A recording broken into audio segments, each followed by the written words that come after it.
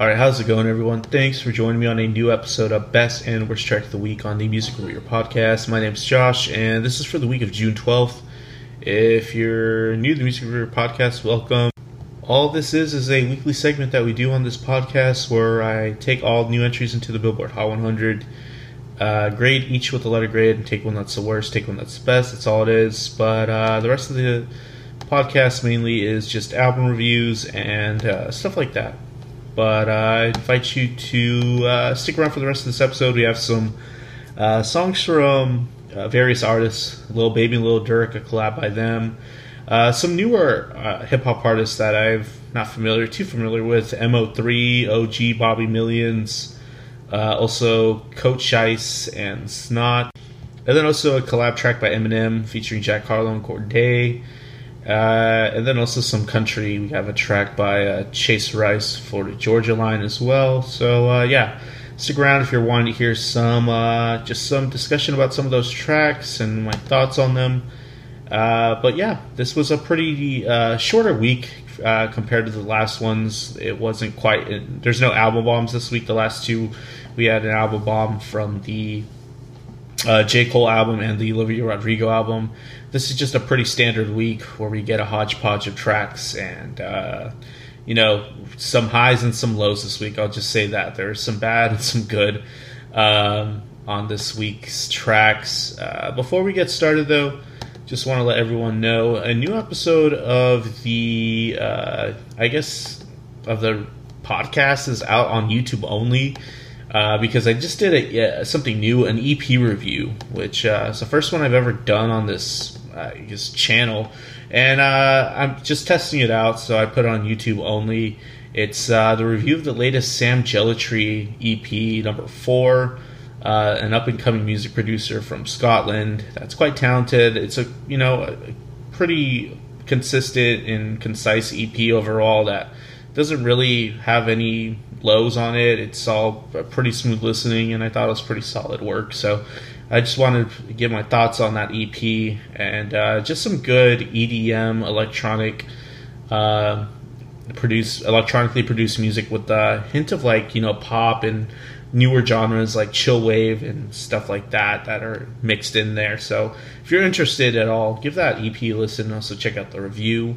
But also, if you have some time, check out last week's Best and Worst Track of the Week. For the week of June 5th, I covered the bulk of the Olivia Rodrigo album. So if you're wanting to hear my thoughts on that album, that episode of Best and Worst Track of the Week for now will be where you find it for the most part.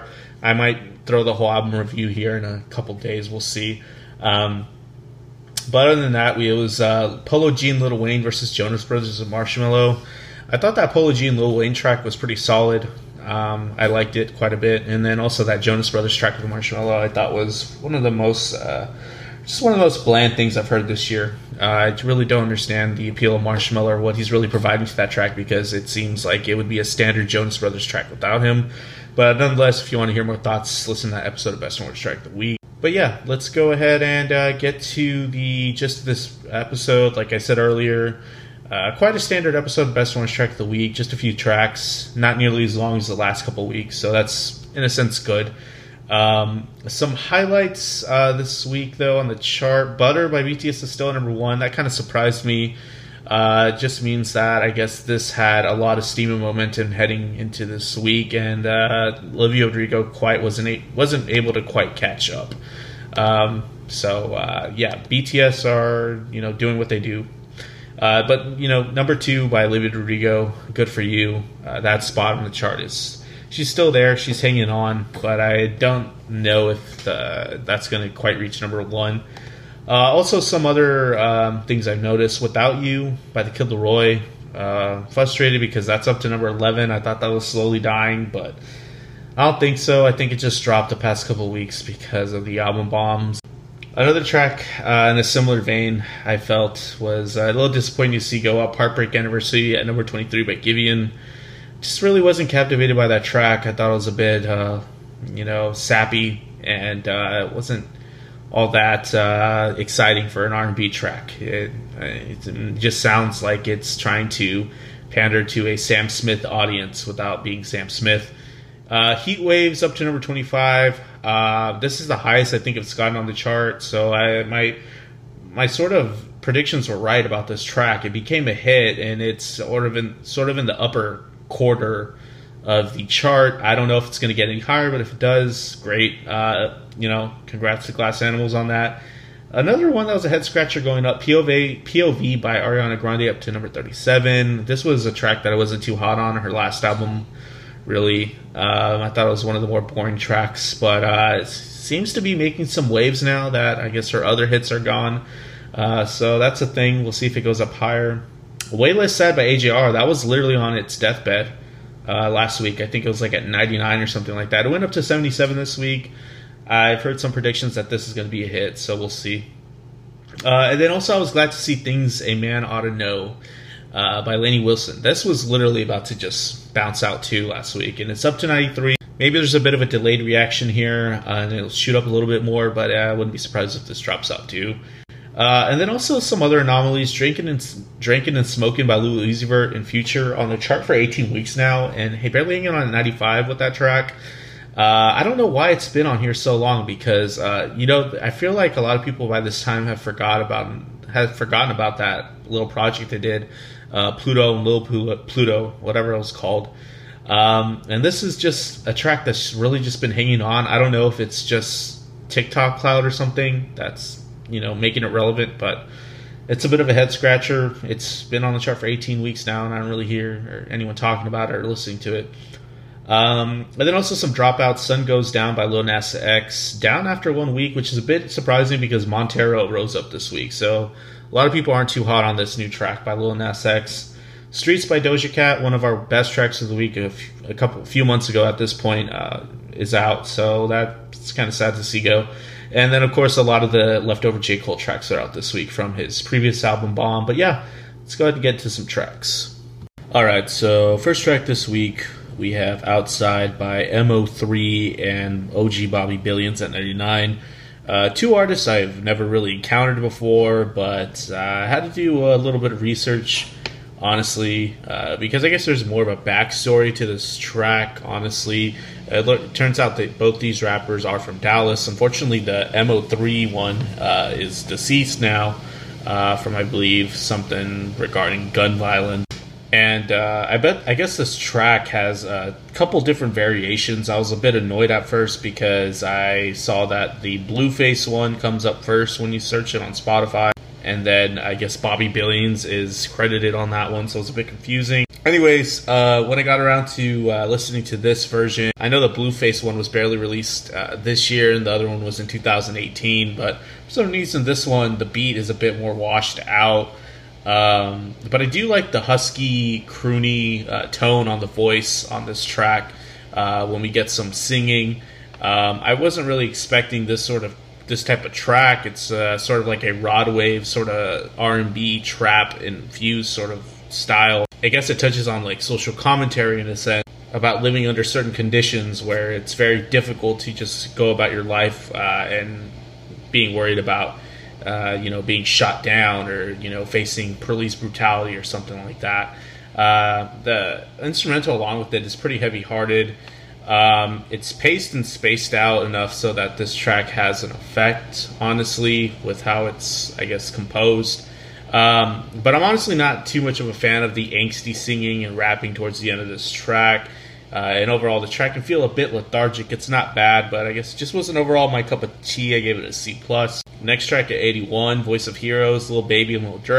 I've been seeing some buzz created around this track because of the two names, Lil Baby and Lil Durk, and I guess this was the lead single off of a collab album they have recently released, and I expect to be covering a good amount of it eventually. But honestly, I'm not too sure. It felt a little anticlimactic, and it's just as expected for these two artists. They're in a similar vein, and they kind of just do what they do on this sort of track. I like seeing Lil Durk return to this thing because the past couple tracks I've heard him on were totally out of this sort of realm, but he does best in this sort of rapping over these piano-centric beats with dark textures incorporated all throughout, and Lil Baby does well in this environment too. But everything was just as expected, like I mentioned earlier, so I give this track a C. Next track, Tell 'Em by Coach Ice and Snot by 60 at 64.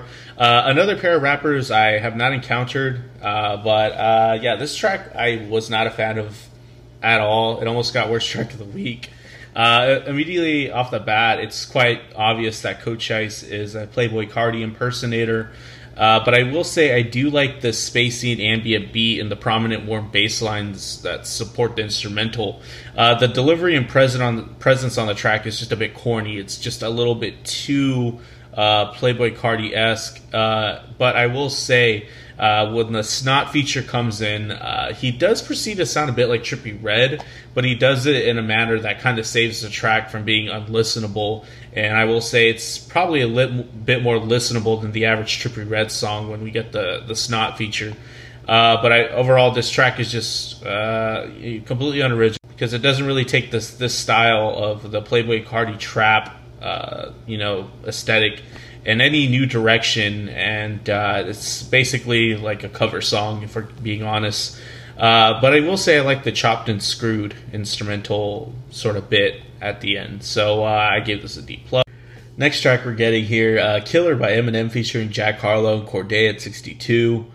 Automatically, this track just kind of took me back to being quite similar to the beat on Truffle Butter by Nicki Minaj, Drake, and Lil Wayne. For some reason, just the tempo, the sort of the style and the beat is quite similar to that track. I don't know if this track is any better though. Harlow doesn't sound terrible. I will say his feature on here is just about as good as most things that were on his last album that he released, his debut one, I believe, or the most recent album. I don't think that was his debut, now that I think of it. But Cordae kills it on this beat. He's the second feature to go. Up until that point, he seems like he's the most competent thing on here because the hook that Eminem provides on this track is a bit kooky. It's a bit questionable. It's just not the strongest thing I've heard from him. But I will say, once we finally get to that verse that Eminem goes in on, he throws in his typical flow switches, the wordplay is all there. The imagery that he's so good at providing with his rapping and that he's mastered at this point is all there. So it kind of saves the track because the track does have some questionable moments, especially on the hook. I gave this a B-. And now we're at that point where I go over best and worst track of the week. We always start on the worst track of the week, so we end on a positive note. And this wasn't too hard this week. The worst track of the week was Drinking Beer, Talking God, Amen by Chase Rice, featuring Florida Georgia Line at 75. The reason this is worst track of the week, honestly, is because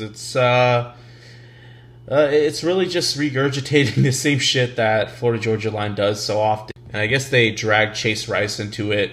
Because honestly, I thought by this point, Broke Country was in a sense dying a bit. And I could provide examples in modern country music with, I guess, the popularity of certain artists going in a different direction, or the rise of an artist maybe like Kane Brown, that is quote-unquote boyfriend country.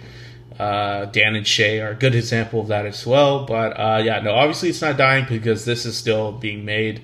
And it's pretty as expected. The typical pieces are there of a bro country track, the lyrical content that's not exactly all that thought-provoking. I will say Chase, when he's on here, at least has sort of a rustic and sincere presence and nature to him compared to Florida Georgia Line. It's not as quote-unquote Nashville. I can honestly just see this track a few years from now being on some forgotten country songs of the 2010s playlist. On like Pandora or some shit like that, or like the stock country playlist that's on like the Roku app that I have on my Roku. I can just see that being there and no one really giving a shit eventually because this track was just so bland. And honestly, I preferred the Kane Brown and Chris Young collab, if I'm being honest, even though I thought didn't really think too highly of that track either. That track is miles ahead of this. I'm glad they're enjoying what they do. Nothing against, drinking beer and, talking God, amen. Honestly, I've just heard it a million times. So I give this worst track of the week. And best track of the week this week was a bit surprising because this is an artist I haven't covered and I don't think many people know about too much. Todo de Ti by Raúl Alejandro. It came in at 66. First time I ever covered this artist was a couple months ago when that Selena Gomez EP came out, and this was one of the tracks that charted. And the only thing I really took away from Alejandro there was that he sounded a lot like Ozuna, but it being as a feature on a Selena Gomez track, I didn't really get a good sense of what he's about. And this track honestly just gives me a better picture of what he's doing, and this, in my opinion, is great. I wasn't really expecting a Latin pop artist, especially in this day and age of Bad Bunny and Ozuna, to be actually releasing a non-reggaeton Latin pop track. And he does sound like Ozuna vocally, but I like the dancey instrumental on here that's supported with like this fat synth bass line. And I wish certain aspects of the track were different, like the muted guitar, at points was mixed a bit higher because it provided a bit more texture to the track overall. But I really like the direction this track went with the no reggaeton, beat structure on here compositionally. It really went for a sincere Latin pop style that doesn't rely on the reggaeton crutch. And I think it's a nice step in the right direction. I think this artist is pretty talented too, vocally, and then being so similar to other popular artists that are massive. And this is just a first single I'm hearing. I'm expecting decent things from Raul Alejandro. And yeah, that's why this gets best track of the week. And that's pretty much the gist of the episode. If you stuck with me this week to the very end, thanks for tuning in. I appreciate you. If you're on the YouTube channel, like and subscribe. If you're digging what you heard, leave a comment, good or bad. Also, if you're on your standard streaming service that you listen on, subscribe there if you're wanting to hear some more episodes. If not, that's pretty much the end of it. So I'll see you guys later. Take care of yourselves.